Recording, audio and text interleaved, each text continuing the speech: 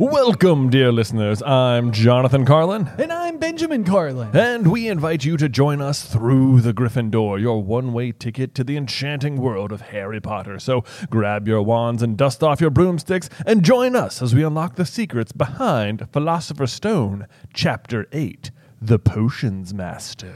Oh, so omnibus. Yeah, so I feel like we're this. I found this to be an interesting chapter on the whole, because so far as the story has unfolded for our first 7 chapters, I feel like they are all just remarkably heavy with like brand new information, lots of like hard hitting stuff. But I feel like this is sort of like you're sort of in that like mid-season, like it's not exactly a filler episode, like important stuff. Oh, absolutely important stuff. There's a lot of like tiny, not necessarily like foreshadowing stuff, just sort of stuff that when you read it again the next time you're like, oh, this was kind of like you can like, it feels like it was established earlier, but you couldn't have like connected it or predicted it or something. Right. Yeah, no, absolutely. I know exactly what you're talking about. So anyway, yeah, the Potions Master really is going to be a chapter that revolves around Harry's first week at Hogwarts. Yeah. It gives us an introduction to many of the classes Yes. that he is going to be taking on the annual basis. This is the real trick, is that chapters like this, like there are often sections of the story that will do exactly what this chapter does, where it's like, here were the proceedings at Hogwarts, things were changing, important plot device disguised as expositional things happening in the castle. Like it feels like you're right. It is designed to feel like a filler chapter so that you miss the important things. Yeah. So I do think there's a lot to unlock in here in terms of some really, really fun details. But right away we sort of get like the introduction, you know, where like the chapter starts with minimal context other than just there, look, where? Next to the tall kid with the red hair, wearing the glasses. Did you see his face? Did you see his scar? So it's just sort of like marking almost immediately how recognizable Harry's going to be inside of, you know, the wizarding world at school. You know, all of his fellow classmates, you know, have heard the tale. They know who he is. It's remarkable that he's there. So you start to get like a feel for the additional pressure Harry will always have on himself as he moves forward as a student. Like he's, no matter what, I mean, he's living a rather unique existence, but his, even compared to other students, is that much more unique. Absolutely. Just, it's established right away. And then you start hearing about the castle itself, how there's 142 staircases, just a real popular trivia question. Remember that one, 142 staircases at Hogwarts. Yeah, this is one of those where I remember once upon a time when I was losing so horrendously in the Jay versus Ben episodes. I remember like I was like, I'm going to read through. I'm going to start making notes. I'm going to have like mnemonic devices and different ways to to remember details. And my really ridiculous one is that I remember in elementary school, kids would say 143 or 143 meant I love you, because it was like 1 for I, 4 for love, and then 3 for you. So 143 meant like, I love you. Like the number of letters in each thing. Yes. I was why would that mean that? I know. Literally, I had to remember why it worked. Okay. Because I was like, I know at one point in time I knew how this was a thing, but I can't remember why it is now a thing. But so literally my ridiculous device for remembering the staircases is it's 143 minus 1. There you go. Yeah. It's like I love you -1. I have mild attachment. Not like I have some reason why I can remember the number 143, and that just helps me then backpedal into 142. Yeah.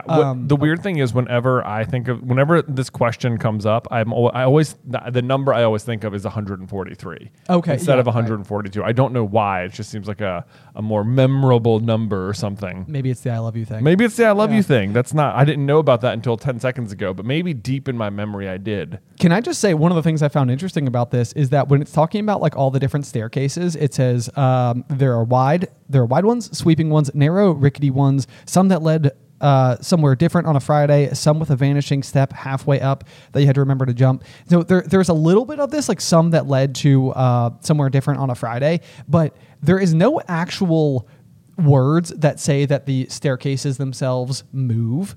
And this is like one of those things that like the movie introduces, and like as soon as they like enter like the grand I don't know, Oh, yeah. hallways Yeah. or whatever. You know, like you look up and they're all moving like back and forth. But that's actually more of like a movie invention, and I don't think it's ever brought up again until like Half-Blood Prince. Really? Yeah, there's not like a really specific line that suggests that like they were on a staircase that like physically moved and then like, you know, prevented them from getting to where they were supposed to go. That's interesting because it does say that like it felt like things are moving around a lot. It was also hard to remember where anything was because it all seemed to move around a lot. Yeah. Yeah. So it says that right after it describes the kind of stairs there are, and it describes a bunch of different kinds of stairs and the way that like maybe they lead different places, but that could be because the landing changes, not because the stair moved. Right. Yeah, like it's hard to that's know. Interesting. I know. I thought that was interesting as well because I mean the moving staircases is just something that's like in my head canon for the Wizarding world. Yeah, and I think it is canon now because it's like it's canon that Rowena Ravenclaw is the one who introduced the moving staircases, right? Yeah, I believe that is correct. Yeah. Yeah, from her chocolate frog card. I think Yeah. that is like a detail that is known. Moving just ever so slightly forward, you also get like doors that wouldn't open unless you asked politely or tickled them in exactly the right place. Never tickle a sleeping dragon, Ben. Yeah, we made the video, guys. We made the video. It's out there. It's gonna yeah, because we actually I think that video came out before the episode in which we discovered it in the podcast came out. Yes, so we recorded the episode where we were like, did Hogwarts used to be a dragon? Going back to the Caput Draconis being the head of the dragon, Yeah. the Gryffindor common room, like physically possibly being in that position. But the tickling is certainly very interesting. We delved into it a lot. Honestly, the never tickle a sleeping dragon, I felt like ended up being like the really big, like just like, oh my gosh, like that's such a ridiculous motto for the school to have, and it never really comes up at all. And it's just like, because the school's a dragon. Because the school's a dragon. It's just And like you're thinking it too metaphorically. It's literally a dragon. A dragon. An actual dragon. yeah. Speaking of which, sorry. I was going to say, just on that tickling front, we do know eventually we will learn that the kitchens are hidden behind a portrait where if you tickle the pear, Yep. you do gain access. So even though we know that Harry doesn't learn that until what? When do we meet Winky? Fourth year? Fourth year, yeah. Yeah. So we know that it's a while before we'll learn that, but that is one of those. We know that continues to be like a canon detail, like, Yep. like something that is revisited. Yep. There's also, it says, I like this just tiny inclusion where it's just Harry was sure the coats of armor could walk, and I just wrote like, indeed. Yep. It's just like this like very little thing that's like, oh boy, can they walk? Yes. Oh boy, that's a very intentional detail right there. Yes, they can quite literally defend the They castle. can if come to needed. life and fight, which Yeah. is super fun. One of the things that's always like, it's like you don't think about it because you're like, yeah, you're at a castle, but like he wouldn't believe they were lost. Filch catches them doing something. He said he wouldn't believe they were lost. They were sure they were trying to break into it on purpose and was threatening to lock them in the dungeons when they were rescued by Professor Quirrell, who was passing. So, boy, a couple things about that sentence. First of all, it is so sneaky the way this is done. First of all, though, why like you don't think about it because they're in a castle and you're like, oh yeah, castles have dungeons, but like it's a school. Like, why are there dungeons at all? There should be no dungeons. There should be no dungeons, unless dungeons are just like basements. I mean, You know, I thought that. I was like, maybe this is the case. But I looked up the word dungeon, and it just means like secure prison cell, especially in a castle. Wow. So it's like there's not like mistaking it. You know, it's not like basement is it just another word. Like dungeon means dungeon. I mean, that's what Filch is doing. He's threatening to lock them in the dungeons. Okay, so here's my thoughts on this, because I think I've thought this before, like going back to the late 9th century when the founders would have been basically in 10th century, I guess, founding the school of Hogwarts. Like, I think there's a lot to be said for what is actually going on during this time in like actual real world history and like the perception of magic and witches and the way that people like this were being treated during those periods of time. You know, because this was obviously, you know, throughout history, even though, you know, magic and stuff, as far as we know, just isn't real in the capacity that we're reading about it. It's not like people have not been punished for such things in the past. So part of me almost thinks that, like, if you were to really delve again into that founder series and get a feel for what the founders were trying to accomplish with the castle of Hogwarts, it almost occurs to me that there's some outside possibility that it wasn't solely intended to be just a school, Right. but also like a multifunctional. Yeah, like as a castle, was it more of like a genuine fortress or something, like Quite a line of defense? Yeah, because, and we also know that Hogsmeade, the town that literally exists right next to Hogwarts, I think is the only known at least in England, the only exclusively wizarding population. Right. Like So it even was Godric's Hollow has Muggles. Like yeah. So was this like a place for the town to retreat to in case of attack or something? Almost certainly is Yeah. sort of what my mind would say. So like I almost feel like what the founders were really attempting to do was provide safe haven for the wizarding world, and then once that was sort of happening, and once there was a place for people to potentially go, it was like we can also like be teaching people while we're here, and like that way if they have control of their magic, then it's altogether less dangerous. You know, like Right. teach a code of conduct. Right. So, you know, I certainly think, because the statute of secrecy won't be created for centuries. I think Yeah. it's not until like the 1600s or 1700s when that's put into place. Right. I can't remember the specific detail, but either way, I mean, it means that there's a good possibility, especially being so remote, that they were just quite literally trying to provide a place for people to go and hide. Yeah, you know, that's what it seems to me. I mean, the fact that they have dungeons means that they, at one point, were used for housing prisoners. So the castle must have served that function at some point. But it's certainly not for students. Certainly not for students. Yeah. Filch. The poltergeist. The poltergeist. The other interesting thing about that exact sentence is that it says like this is such a tricky sentence because Filch is getting Harry and them in trouble for accidentally trying to get through the entrance of the out of bounds corridor where Fluffy is. They don't know that yet, but they're rescued by Professor Quirrell, who is passing by. And it's like, you think, oh, he rescued them. That's great. And it's like, no. He's investigating the spot. Like, that's why he's there. And it's like, it paints him as a good guy, but it's like a small detail that like, no, he's the bad guy. It's like, that's why Quirrell is there. Yeah, that's why Quirrell was there. It's like, it's not convenient timing. And like, if anything, like Quirrell probably, like, I imagine if you were to see the whole scene through his lens, what you would witness is him almost having a sense of feeling caught himself. Yeah. And then being like, oh no, Filch, these kids are fine. Like, Yeah. you know, like realizing in the moment, like, wait, no, I have the authority here. Like, Right, you know, exactly. like I'm a teacher, like as far as anybody else knows, I'm just a teacher. I'm allowed to be here. Right. But yeah, so again, I know that we talked a little bit about it in the last chapter, but I feel like you are getting a really significant contrast here between the two paragraphs adjoining. So basically you get one big paragraph about Peeves and what happens if you run into Peeves, and then you get a big paragraph about Filch and what happens if you run into Filch. And it's just, again, I mean, these two are the antithesis of one another. Like they are exact equal opposites of one another. It's like, I mean, even the length of paragraph looks the exact same. it really does. Like Yeah. this is, I mean, I don't want to harp on it for too long because I know we talk about it all the time, but it really has just always been one of my favorite theories. And I feel like I would love for this one to just be properly confirmed. Like it seems so harmless. Otherwise, it doesn't change anything about the story. No, just a poltergeist. It just sort of explains at least the connection between him and Mrs. Norris. There's like something magical. Yes, almost certainly. Yep. Not to mention, Filch also knows all the secret passageways, which we learn about. You know, it does say Because he's part of the castle. because he's part of the castle. Exactly. Yep. He knows it better than anyone, except for maybe the Weasley twins. Map foreshadowing right there. Yep. So it's kind of like a little bit of a nod to the fact that the Weasleys are already like one step ahead. Oh my gosh. There's so many nods to Fred and George being like such troublemakers and such so knowledgeable about the castle. Like even in just like this chapter alone, I think I wrote it down later on, like there's so many nods to them. Well, that's the thing. Like this is where I've always said, like, you know, people ask a lot, like, you know, what could the new like HBO series or something do to provide something new to the story overall? And I always come back to Fred and George. Like you can't really tell. Like it's not like you need like the story as told by Ron, the story as told by Hermione, because like they're just so adjacent to Harry all the time that they're effectively part of the main story always. Yeah. So it's like who then becomes like your secondary characters whose tale you want to follow. And I just love Fred and George. They're like two of my favorite like Harry Potter characters of all time. They're fantastic. I mean, I think another scene. I could almost see like Harry goes to bed after the first night, wakes up the next day, and you see him pushing on the door with Fluffy. Filch walks up and is like, "Hi, get out of here," or whatever. Nice Filch. Yeah. Thank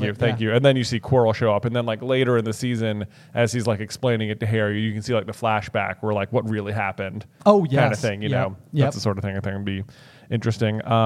I think there's an interesting sentence here that says there was a lot more to magic, as Harry's quickly found out, than waving your wand and saying a few funny words. And it's like, that's true, but also a lot of times that is all it is. You know, we talk about the magic systems sometimes that are used in different fantasy novels, and it's really fascinating because I actually had never caught this before, but on this particular pass through, I was like, wait a second, this stands out to me all of a sudden. But yeah, so in the world of Harry Potter, it always feels like we're dealing with what is largely regarded as a soft soft magic system, which largely is sort of like this big question of like, what physical toll does it ultimately take on the Witcher wizard to cast a spell? Like, if you were in a duel and you're just blasting spells back and forth, are you exhausted from that? Does it like sap a certain kind of like inner like mana energy that like you know that like fuels your magic as time goes on? Do you have like a recharge period or anything? Right. Or can you just continuously, cast? And it seems like for the most part, like the incantation is sort of like a way to direct your efforts and sort of like associate the intended magic with an otherwise movement, because we know the incantation itself is not necessary because there is nonverbal magic. Right. So that's a certain piece of it. You've also got the fact that you can channel your magic through any object, but like wands are most adept at doing so. So it means like you could technically pick up like a piece of chalk and probably like make something come from the piece of chalk. Well, because you don't even need a wand. Like Harry's doing magic. He makes the glass disappear at the zoo. Right. Wandless magic is a thing too. Yeah, and when you learn about wizards in North America, you'll learn that the native people to the area were basically just doing wandless magic. They didn't have wands. Like that was just their specialty. Yeah. But one of the things that I found to be particularly interesting is because the story that we always like to really compare the magic system to of Harry Potter is our other favorite fantasy series, which is called Name of the Wind or the Kingkiller Chronicles, and they use a type of magic called sympathy, which basically goes into a whole bunch of different things, but it's basically like physics-based magic, essentially. Yeah. But one of the things that's really fascinating is that in the very next page, we learned that in their first Transfiguration class, McGonagall tasks them with changing a match into a needle. Yep. And there's actually a little bit of a sympathetic link going on, I feel like, there, because you quite literally have two objects that are like similar in size and stature. Yeah. Which should make the conversion like a little bit more simple in the scheme of things. So like for this to be the starting point to use two objects that are so similar suggests on some level that like that similarity aids in the ease of conversion. It seems like it almost lends itself to like even the possibility of it. Like I don't think you could turn like a matchstick into like a pig. Well, we see her in this change a desk into a pig. Oh, I know, but a desk is more pig-shaped to begin with. That's true. Like it has four legs. Right. That's a good point. It is like the appropriate size. Maybe you could turn a matchstick into like a really tiny pig. Right. Well, one of the other details I was looking into because I was trying to feel like the different things that they do in class, and like at one point in time they convert like pin cushions into like little hedgehogs or porcupines, which is like again like those are fairly similar. Yeah. But the other one that I found fascinating is that eventually they'll do guinea pigs into guinea fowl. And guinea pigs are like a small, a little bit bigger hamster. Yeah, like a little rodent type thing. And a guinea fowl is closer to like a chicken.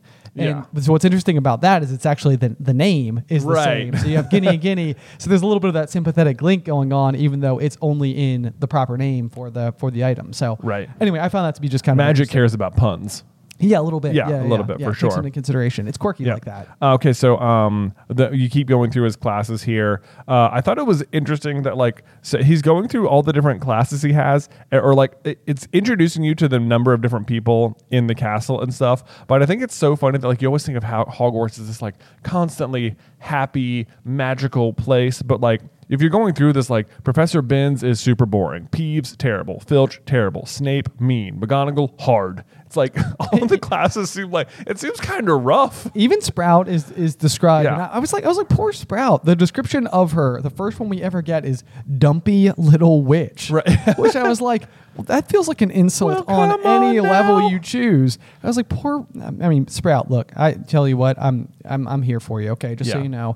Yeah, you are correct. It says, even when you get to, did you say Coral's class, which, everybody was super excited about, and it turned out to be a bit of a joke. Bit of a joke. It's okay, what are we learning anything in? Anything at all? Are we anything actually at all? being educated in this system here? Okay, also, this is just a little Easter egg, or not even Easter egg, but in Professor Binns' class, it says the students are confusing Emmerich the Evil and Uruk the Oddball. Yeah. Which has to just be based on the fact that their names sound similar, because what they're each famous for is wildly different. Oh, no way. Okay. Yeah. So first of all, Emmerich the Evil goes on to, he does get mentioned again as a former master of the Elder Wand, or at least wielder. I don't know about master. Okay. Yeah. Okay. So yeah. that's yeah. one. Like, I think Xenophilius mentions him later on as well. So that's sort of there. What a throwback. He was killed by Egbert the Egregious in gruesome fashion. Oh, sure, Which, of course. you know, again, if you had the Elder Wand and was truly master of it, You the should've Elder lost. Wand sucks at winning duels. Like it does not do what it says on the box. Well, I just think the legend is mistaken. It's just I mean, wrong. yeah. The whole. I mean, we could probably do just an entire episode about nothing but the Elder Wand. I mean, honestly. we've made like 10 videos about nothing but the Elder Wand on the main channel. And I still don't even know exactly where I stand on I it, think but- our most recent pass at it, that you need to be worthy to be like a true like anyone can hold it and do magic, and it Right. will. It is better at like, you know, choosing or like working for anyone than like say like Ron's hand-me-down wand. Sure. Than most wands, but like. The thing that makes it appear to constantly be powerful is that powerful people think it's powerful, so they seek it out. And then because they are powerful, they do things with it. Yes. It's like what Ollivander says, like, you know, terrible, yes, but great. Right. And it's right, like, right, this yes. Uh, is the nature of the Elder Wand. It is constantly being welt by terrible but great people. And so it gets this reputation as being good. But as far as I'm concerned, the only two people to ever have genuinely been masters of the Elder Wand that we are aware of are Dumbledore and Harry, because they're the only two people who we ever see genuinely perform extraordinary magic. And that piece of magic is the same for both of them, and it is repairing a wand. Dumbledore repairs Hagrid's, whereas Harry repairs his own, which Ollivander says shouldn't be possible. And Ollivander, you think you can trust to know, since his family's been doing it for over 1,200 years or something. Yeah, it's just been forever and a So- half. Yep. No, I There absolutely you agree. go. They're Okay. both, it's like Mjolnir. So did you end up telling me who Uric the Oddball? Uric the Oddball is a appropriately named super odd guy. He used to wear a jellyfish as a hat, and he would Cool. sleep with 50 auguries in the room with him. 50? 50, and of course the auguries have this like bad reputation of like predicting death. Yeah. But what they actually predict is oncoming rain. But he slept with 50 of them, and there was a big storm coming, so they're all going crazy. He woke up and assumed, because they were all yelling so loudly, that he must be dead and was a ghost, and gave himself a concussion trying to walk through walls, which he couldn't because he's he not a wasn't ghost. dead. Yeah. But he was in Ravenclaw and was possibly taught by Rowena herself. Okay, that's interesting. Yeah, so I'm not really sure why he's confused with Emmerich, because they're not really the same in that way at all. Yeah, But- this is like one of those things where it's like, is like what it's coming down to, that like Binns is just this inefficient at teaching. Oh, why? This is another one. It's like, why does Dumbledore let Professor Binns continue to be the teacher? Like, it's just such a bad staffing choice. Like, all of the students are bored. Yes, You know? like to problematic degrees. Yeah. Yeah. This is. I mean, and it's interesting too. You know, it's like Dumbledore is always kind of odd with who he elects to hire for all the positions. Like even going through all this, I mean, like McGonagall is. I mean, Flitwick never really has anything negative super attached to him at all. But you know, McGonagall feels like she's probably like the most effective teacher. Snape seems like he just Right. simply scares everyone. Snape, yeah. I mean, anytime I feel like you see Snape teaching, it's just like, I wrote the instructions on the chalkboard. Do it. That's like- all. it's like- I'll be here doing no instruction at all. Yeah, there's Yeah, like that's it's- not incredibly You helpful. know, yeah. Even when Slughorn's there, he's like, "Ooh, I suppose you added some peppermint to counteract the whatever." It's like, that's a useful tip. Right. It's like it's, Snape's not passing out peppermint tips. That's the thing too. Is like Snape, we know that Snape is the Half-Blood Prince. We know that he has all of these tips that he's written in like the ledgers of his Right. books. It's like, why is he not literally teaching all of his students exactly these things? I know. This is like one of those things where it's like it's almost like a vanity issue where it's like, you know, the teacher becomes the master. No, the student becomes the master. Got that right that second time. Where it's almost like, was Snape just like having like a pride related issue when he was just like worried that one of his students would become better than him at his own craft? Right. It's like, I know all the secrets, and I'm a teacher. I'm not going to tell you the secrets because I earned those myself by figuring them out. That's not for you to know. I know that's like it's Yeah. like no. This is the exact. This is is- why the student becomes the master, because they have the benefit of all of the teaching. Right. Yeah. Like you are like actively withholding information from your student. You're being a bad teacher on purpose, it feels like. Yeah. Anyway. More on Snape in just a second, because Yeah, there was another the little, chapter is called The Potions Master. I know, yeah. So we'll definitely spend some more time on him. But I wanted to just touch on a little detail. So we get into Quirrell's room, which, you know, we're doing doing DADA, which we know eventually will go on to be Harry's like most prominent class, although not for any help from his first 2 years of education in the subject. He basically learns in years 3, 4, and I guess in 6. I guess Snape is teaching him then. But 1, 2, and 5. So like of his 6 years at school, Harry, the high school dropout, has 3 actual years of education in Defense Against the Dark Arts, and is apparently like the best ever at it. So I don't know how to explain that. But one of the things I thought was just kind of funny, or I was like, I wonder if this is supposed to be a nod. But he says his turban, he told them, had been given to him by an African prince as a thank you for getting rid of a troublesome zombie. I have literally no idea if this is intended to be like a little bit of like a spoof on like the classic like Nigerian prince email scam that cropped up, because during like I think like the late 90s, early 2000s, it was just like a really common like trope of a scam that would happen. It was essentially like a wealthy African prince essentially would reach out to you and say like, hey, I'm on hard times, but if you can help me like through this difficult piece or whatever, then I will like reward you beyond your wildest dreams or something. And people were like, oh, it's a prince reaching out for help. Like, of course I'll help. Of course. But like obviously like even the class is like it says literally the next sentence, but they weren't sure they believed this story. And it's like even that feels like it like falls in line. Like, if you're just like an everyday household United States resident, why would a Nigerian prince be reaching out to you in particular? Right. Like, it's like you should be skeptical of that story. Basically, is what it comes down to. And so I don't know whether or not it's supposed to be a nod at all, but I had never caught that before, and I was like, oh, I wonder if that's like a joke or anything there. Well, it's almost certainly not true because we know the real reason he wears the turban is to conceal Voldemort in on the back of his head. What's interesting is that I think it's like I think it like when you meet Quirrell in the movies, he's immediately wearing the turban, but it sounds like maybe he wasn't wearing the turban until term started.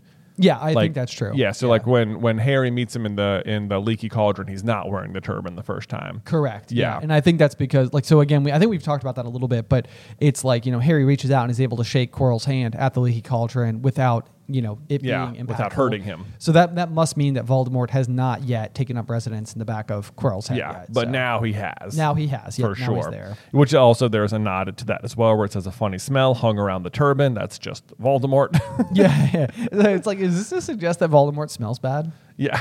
Well, I'm thinking of like during COVID times when you have to wear a mask all day, and it's like, you're just sort of breathing into the mask all day. Like the mask doesn't smell great by the end of the day. Sure. Yeah. Okay. I got you. And he's just back there just like breathing in his own bad breath all day. that is just a ridiculous thing to think about, is Voldemort just being like, oh, this really stinks. I know. Like, well, everyone's just going to be quiet back here. I can't say anything.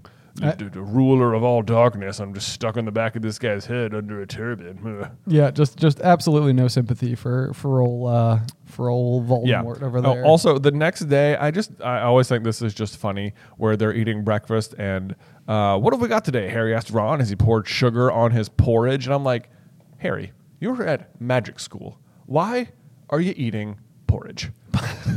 Come on, man. There has got to be better options than porridge. Which can't even be that good. You're like dumping sugar on it. Like even you were like, yeah, it's only okay. Right.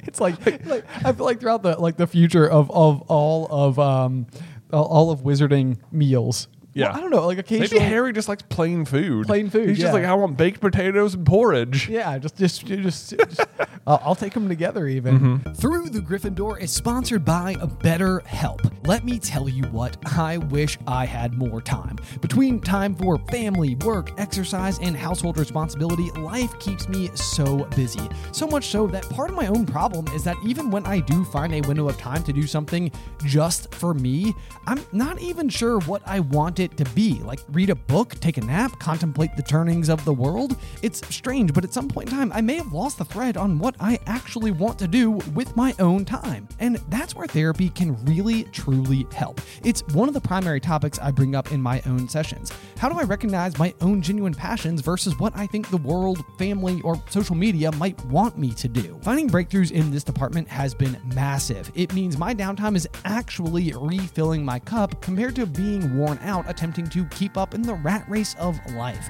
If you're ever finding yourself grappling with something similar, consider therapy with BetterHelp. It's entirely online, designed to be convenient, flexible, and suited to your schedule. Learn to make time for what makes you happy with BetterHelp. Visit BetterHelp.com/GriffinDoor today to get 10% off your first month. That's BetterHelp, HELP.com/GriffinDoor. Through the Gryffindor is supported by Rosetta Stone. As much as I love getting lost in a fictional world, I also love traveling abroad and getting lost out in the real world. And by getting lost, I of course mean finding adventure. And just like mastering the intricate spells of the wizarding world, learning a new language can be an adventure all on its own.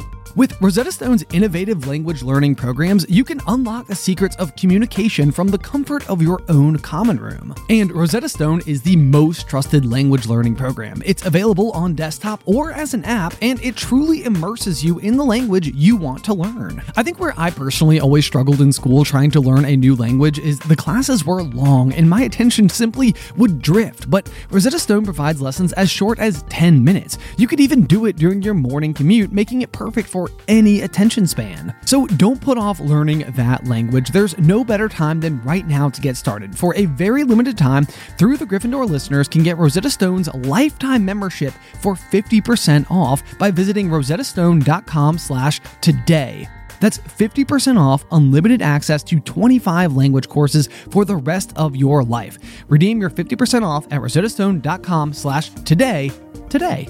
Through the Gryffindor is sponsored by Marvel Strike Force. Okay, so are you guys like me, like where you watch the Avengers, you're like, wow, Nick Fury has no idea how to assemble a team. I would make so many changes. Well, with Marvel Strike Force, you can do just that. Because this game is all about engaging in epic battles, strategically assembling your team of heroes and villains to stop the evil Ultimus. But it is really not just about the battles. I mean, Marvel Strike Force offers an immersive storyline, stunning graphics, and a vast roster of characters to collect and upgrade, from Spider-Man to Captain America, Doctor Strange, Doctor Doom to Black Panther. The entire Marvel universe is yours to explore. So seriously, it doesn't even matter if you're a hardcore Marvel fan or not, or whether you're just looking for like an action-packed RPG experience. Download Marvel Strike Force now on the App Store or Google Play Store and join millions of players worldwide and unleash the power of the Marvel universe on your mobile device. Plus, this is kind of the cool thing, and maybe why you want to do it like right now, is because the Deadpool anniversary event is going on right now. So there's like weekly events and bonuses, and if you complete each event, you receive special awards and skins and all that fun, cool cosmetic upgrade stuff. And we have a unique promo code for every new user. So please follow the link in our description. That's how they know you came from us, and use the promo code MAXPOOL. And once again, thank you so much to Marvel Strike Force for sponsoring this episode. This was something I never really super considered before, but the double potions with the Slytherins, this was like one of those things. I've always interpreted double potions or any double class as like back-to-back lessons, but I don't know whether or not like they've had classes with anybody else so far. So it's like this could be interpreted as double potions means you're taking a class with another house at the same time. I think that is what it means, but they never describe it as like double care of magical creatures with the Slytherins. Yeah, that's true. You know? Like it does seem like potions is the one they always have double of, but then I think they're supposed to be taking not transfiguration, herbology like 3 days a week. Yeah, and I know in at least their second year they have herbology with the Hufflepuffs. Right, so is that double herbology? Is that double herbology? Or does double mean that the class is back to back, which would almost make sense for potions because you think maybe you need like a longer time to brew the potion or something. Well, like in college, yeah, like I like took like geology for example because I just needed the science, but it was like one of those things where I would have like the practical where you would go in and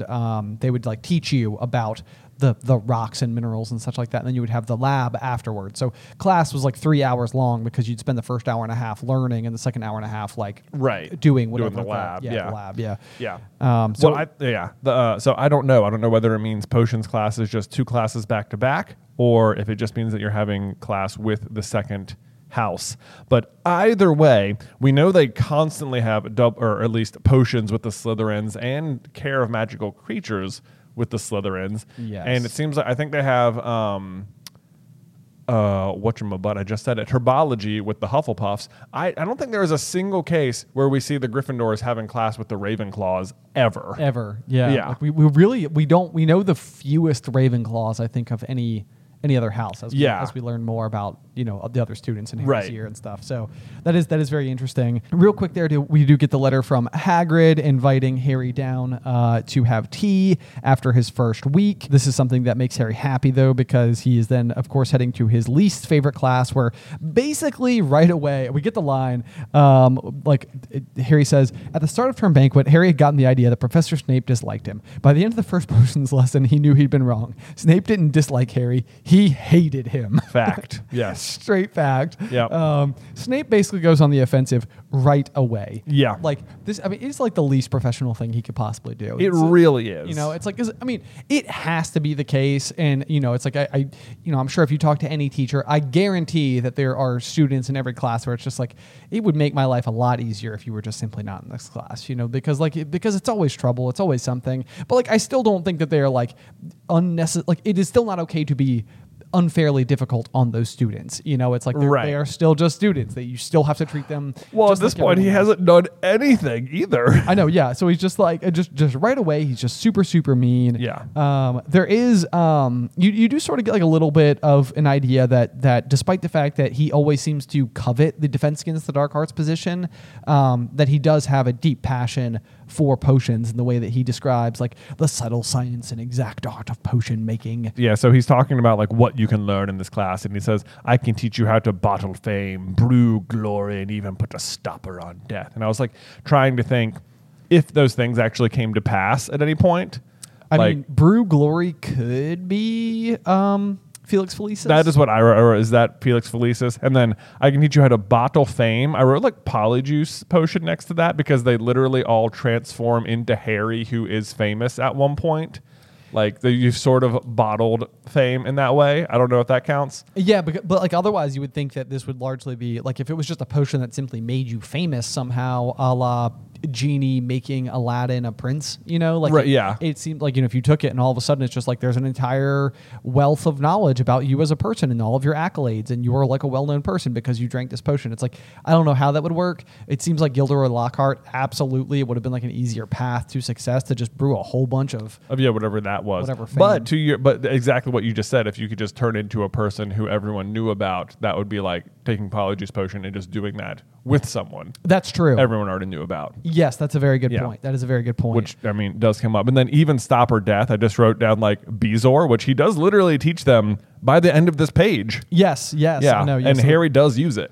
Yeah, so the Bezoar is kind of an interesting one because we do know that fast forward to year 6, Harry will learn from Snape again, the Half-Blood Prince, that the ultimate antidote for most things is just simply shoving a Bezoar down their throat, and it will pretty much, it's maybe not a perfect cure-all, but in most cases it will work. I know. I think there's a funny moment there where I think, because Harry pulls out the Bezoar in class and Slughorn is 10 points for sheer cheek, or whatever. Yes. And Hermione's all mad because Harry learned about it from the book, and he's you could have learned about it in our first year if you'd been listening to Professor Snape. And it's he still learned it from Professor Snape at the end. He did still learn it from that is such a good point. That is such a good point. Interestingly, with the Bezoar, you and I have held one before. A real one. Yeah, Bezoars are real things. Not they won't magically, no, they don't cure you from poison.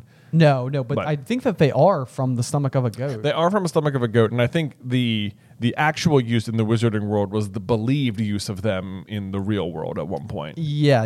So this is not necessarily invented. This is more based on kind of some historical magic, I guess. Yep. Or proposed magic rather. The other really kind of interesting one here, and I've seen a lot of speculation about this line, although I think that it's maybe not as grounded, but I sort of love it either way if this was the intention. But so Snape says, what would I get if I added powdered root of asphodel to an infusion of wormwood? Mm-hmm. This is an asphodel is a kind of lily. Oh. And it means remembrance, and supposedly wormwood is associated with regret. And basically it's essentially what Snape could be asking or saying here in code to Harry is effectively I regret the loss of your mother, Lily. Oh, Like, right. So it's like deeply coded, and Harry would never have any way of like determining this. Well, possibly he could, I guess, because the thing you would actually make if you mix them together is the draft of living death. Yes. Which is also then could be a reference to Lily, I guess, although it's not. The draft of living death doesn't kill you; it just puts you into a sleep. But interestingly, for this comparison in Harry's 6th year for his first class with Slughorn when they're competing to win the Felix Felicis, Yes. what they're supposed to brew is the draft of living death. Yes. Which is so interesting that it's the very first thing he's asked about, and then it's the one that Harry brews correctly to win the Felix Felicis. Although I went and read that chapter again as well after this, and surprisingly, even though it talks about roots. It talks about like Harry and like Ron chopping up the roots at the beginning. Those are Valerian roots. So part of the draft of living death includes chopped Valerian roots, powdered root of asphodel, and an infusion of wormwood. Like these two ingredients don't come up in book 6, even though they're both mentioned right here. Oh, interesting. Yeah. Interesting. So it's like he's only giving you about half the ingredients here. Okay. Yeah. Well, that is definitely pretty fascinating as well. And yeah, I do love the fact though that like a lot of this stuff does end up ultimately, coming back. As the story continues as well. Also, this is another just a random thing. It's like Hermione like immediately puts her hand in the air because she knows the answer to the question. But it's like it's confusing to me that even Hermione knows the answer to the question. Like, what would you do here? Because we know that the draft of living death is a newt or an NEWT level potion. So like, why would there have been any information about it at all in the year 1 books she got? Yes, yeah. 1,000 magical herbs and fungi. Yeah. Which interestingly seems like it would be the herbology book. It does. Not the potions book. But I guess maybe this is like one of those areas where it's like herbology is quite literally growing the ingredients that could be It does seem there's probably a lot of crossover. Like Certainly. when you're learning about historical events in English, because it helps you understand the book rather than learning about those historical events in history. Precisely. Yeah. That's a really good example. The other thing that happens here is that basically,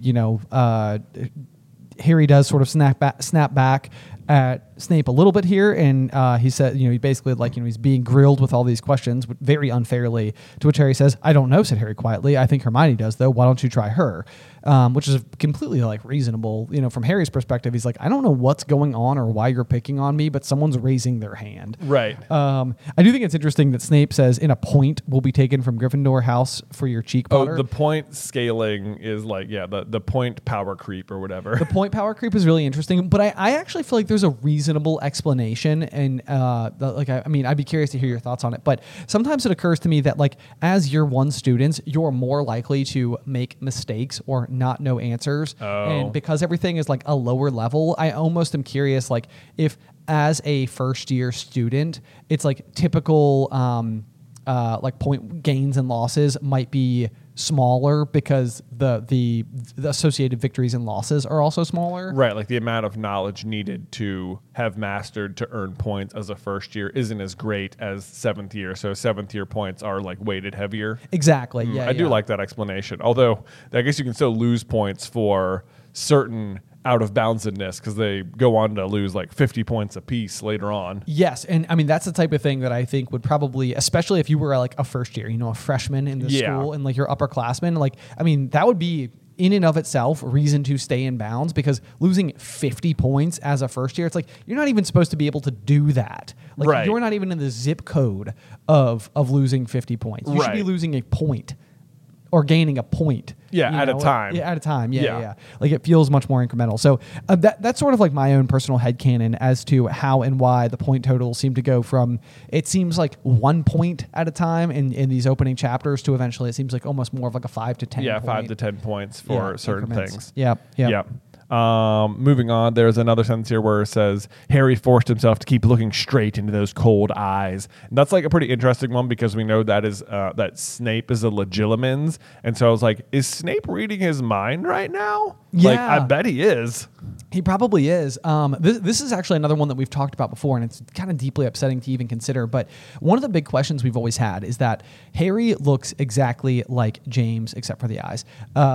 But we've always said, what would happen if Harry had been Lily's double? You Oh, know? And so right. like all of a sudden what has showed up, and I mean, Ginny could possibly, I don't know, maybe not really be a good case study for it, but you know, the question would be like, if Harry showed up and was the spitting image of Lily, would Snape have treated him differently? Oh man, yeah, it feels like he would have. Yeah, It feels like he would have, yeah, because he would have been looking at, you know, this person he loved rather than this person he despised. right. You know, because that's always what's weird to me is that it's like, you know, Snape is so mean, but like Oh. this person is still part Lily. Oh, the other thing here is says Harry forced himself to keep looking straight into those cold eyes. The other thing Snape could be doing is looking at Harry's eyes because that's the part of him that looks like Lily. You're right. Oh boy, just gave myself chills. That I was know, weird. that is weird. That is does weird. sound. I think that's more likely. I think that's more likely. Yeah. than reading his mind in that moment. Yeah. Yeah, because this is like the first time he would have seen it, like seen Harry's eyes properly. Oh, man, it's weird. That is weird. Okay.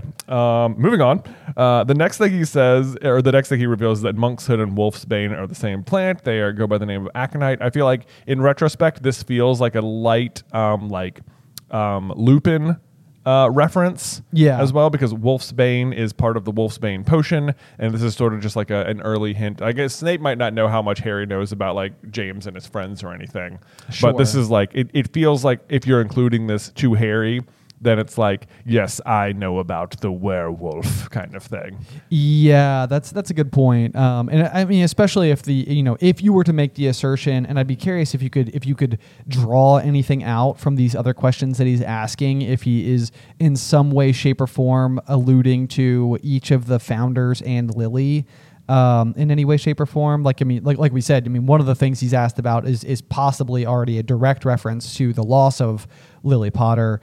And if this one here is supposed to be a little reference to Lupin, it's like, does the Bazour or what else does he have in here? He has a few questions that he kind of like rattles off all at once. It would just be interesting if like somehow they were like Yeah. that's the Sirius Black reference, or like that's Yeah. the Peter reference. That would be interesting. Yeah, man, I don't know. Yeah, I guess we can try and look further I know, yeah, into that, but it does seem like at least two of them get referenced right there. Yes, indeed. Yep. As we move forward a little bit, we see that, like Neville obviously right away is starting to sort of struggle under the pressure that comes from Snape's teaching methods. He just straight up calls him an idiot. Yeah, I underlined that. I know, like so uncalled for. Like, it's one thing to hate Harry because he looks like your mortal enemy. Yeah. It is another to just bully Neville for no reason. Oh, I know. Well, I mean, even then, he even takes it out on Harry one step further after poor Neville's already been sent to the hospital wing. You, Potter, why didn't you tell him not to add the quill? Thought he'd make you look good if he got it wrong, did you? It's like, Snape, how are you pulling this stuff? Like, how are you? I don't even know how you think to be this mean. I know. It's like, he's just down there teaching the 6 years Hufflepuffs at one point in the year, and he's like, what? What is this? Where's Potter? This is his fault. This is, you know what? I bet it was Harry. This has got Potter all over it. All over it. It's like I was in a different class, sir. I'm not even in Hufflepuff. So this is not relevant yet, but I always love to imagine what it's like for Snape to have to teach Luna potions. Oh yeah, just feel like that'd be really funny. No, it would be hilarious to see Luna in Snape's class, because I'd like to think that Luna would just be good at this. Like, I mean, she is a Ravenclaw. I mean, she's very intelligent. Like, I like to think that like she'd be the type of person who would just like intuitively know some of like the prince's secrets. Oh, I know. I added the sprig of peppermint. It's believed that blah blah blah, and it's like I know, like she's getting the right answers for the wrong reasons or something. Yeah, absolutely. I feel that's so Luna, which I feel like would be that could be like a skit unto itself. Yeah. It's just like watching Snape be like, that is a good point. So I can't fault what you did. It all worked out. As we move forward onto the next page, Ron is trying to cheer up Harry, and we do get another one of those references to Fred and George. Yep. Where, speaking of Snape teaching other students, it says Snape's always taking points off of Fred and George, which is kind of like one of those things. It's just sort of a testament again that's like Fred and George are doing it right. If Snape doesn't like you, it's like that means you're probably you got it right. Yeah, doing a good thing there. Yep. Yeah. Otherwise, Hagrid spent half his life chasing your twin brothers away from the forest. It's like, what are they doing in there? Yep. Who knows? This is like one of those things where I have since learned, thanks to the Great British Baking Show, that rock cakes are in fact just a common British like food.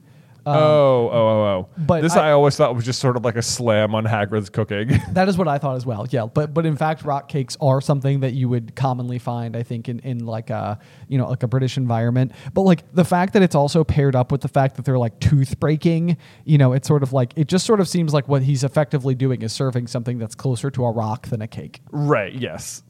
Yeah. Like rock cakes are a thing. Hagrid is making rock cakes. Yes. Yeah.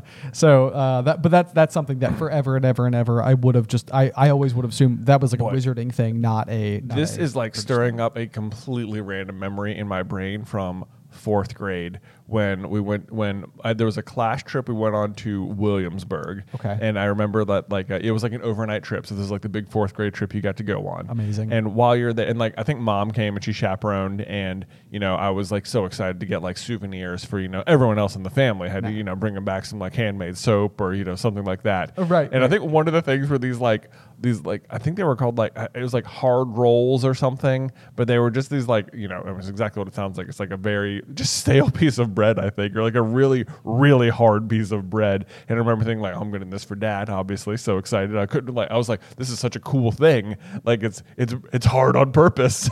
He's like, he's gonna love it. He's gonna love it. Yeah, no, yeah. 4th grade me was like, I'm so excited to give this to Dad. And I remember I can still picture him at the table absolutely doing his best to seem excited about it and not be able to take a bite of it because it was such a hard roll. Rock solid. I don't think I've ever heard that story, but that's hysterical. It just made me think of it, and I was like, oh, now I feel so embarrassed. I must have misunderstood the roles or something as a child, but I was like, I understand this completely, and it's so cool. Well, I love that mom was just completely. She was there, and she was like, do it. She's like, I cannot wait to see your dad's face when you present him with a rock hard roll. Anyway, well, that's hilarious. Yeah. Good to know that we've all been there. Yep. Let's see. Going forward, we hear Hagrid talking a little bit about Mrs. Norris. And I know. There's sort of like an interesting line that I was kind of curious as to whether or not you could pull a string on, or if we ever have in the past, if anything tickles your thoughts there. But one of the things that we learn is Hagrid says, as for the cat, Mrs. Norris, I'd like to introduce her to Fang sometime. Do you know every time I go up to the school, she follows me everywhere. Can't get rid of her. Filch puts her up to it, I think. And this is like one of those where it's like, why would Mrs. Norris follow Hagrid everywhere? Right? Yeah, I don't know. This is because that it almost feels like that must mean something suspicious. Yeah. Or perceived suspicious about Hagrid. I don't really like Filch or Mrs. Norris, but and for that matter, I love Hagrid, but I can't really figure out why that would happen. Well, I guess the Hagrid is assumed to have opened the Chamber of Secrets. True. And, the teachers, I guess, would know that, why he was expelled. So I suppose Filch could just be openly, perceiving his presence at the school as an attack on the rules of the school, maybe. Sure. He should have been expelled and gone for that instead of immediately being hired on as an employee with keys. Mm-hmm. Yeah. Boy, Dumbledore's hiring of Hagrid. I love Hagrid. And clearly Dumbledore was right about it, but what he must have said what he must have said to Armando Dippet, it's oh yeah, moaning Myrtle, Myrtle Warren's dead, and we're pretty much the best student ever. Tom Riddle, he found the murderer. Yeah. He found it's Hagrid. We found the monster. It's definitely him. Hear me out. We hire him, and I know he murdered someone, but what if we give him allegedly give him keys to every door in the castle?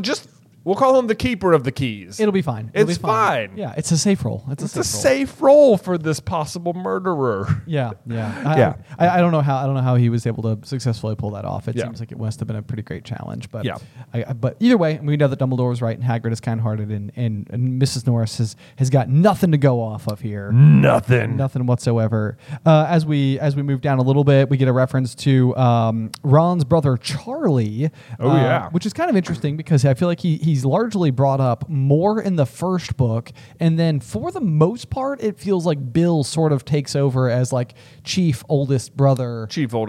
Yeah, no doubt. For the rest of the story. So we get a little he's bit in more. Goblet a little bit. We do get a little bit of Charlie, Yeah. but really, I feel like we spend more time with Bill. But maybe it's just because when you get to the end of the series, you've just spent more time with Bill. Well, Charlie's not in the movies at all either. Like No, Bill yeah. is in the movies, but Charlie isn't. Right, Which right. is like a why not kind of thing. Yeah, I have no idea. It's kind of an unusual one. Yeah. So that's sort of interesting. There's also this sort of weird thing where that keeps like sort of alluding to the fact that Hagrid knows something about why Snape doesn't like Harry, and it's like I don't think Hagrid does know why Snape doesn't like Harry. Does he?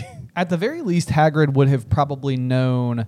Hagrid would have been there as a school staffer while both Snape and James attended. True. So I think it's very possible that what Hagrid is not telling Harry is the history between James and Snape. That would be like my. I guess best so. bet. Yeah. I guess that's about as much as he can know. Because if you were Hagrid and like witnessed all that and you had a closer relationship with James, but you also kind of, I mean, James is a jerk in high school. So Yeah, like, I guess at this point, Hagrid's been like nicer people you couldn't have found, except for Snape.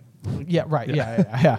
So that would probably be my best bet, is that Hagrid doesn't know the full story, but he knows just enough to know like, you're probably fighting an uphill battle on that one. Mm-hmm. And I don't really want to like sully, your dead father's name, by telling you like, by the way, your dad was kind of a jerk to him. So like, Snape he doesn't have a lot of ground to stand on, but like probably more than none. You know? More than none, specifically against your dad. Right. As we chuck forward, though, we learn more about the Gringotts break-in, which of course happened the same day that Harry and Hagrid were at Gringotts Bank.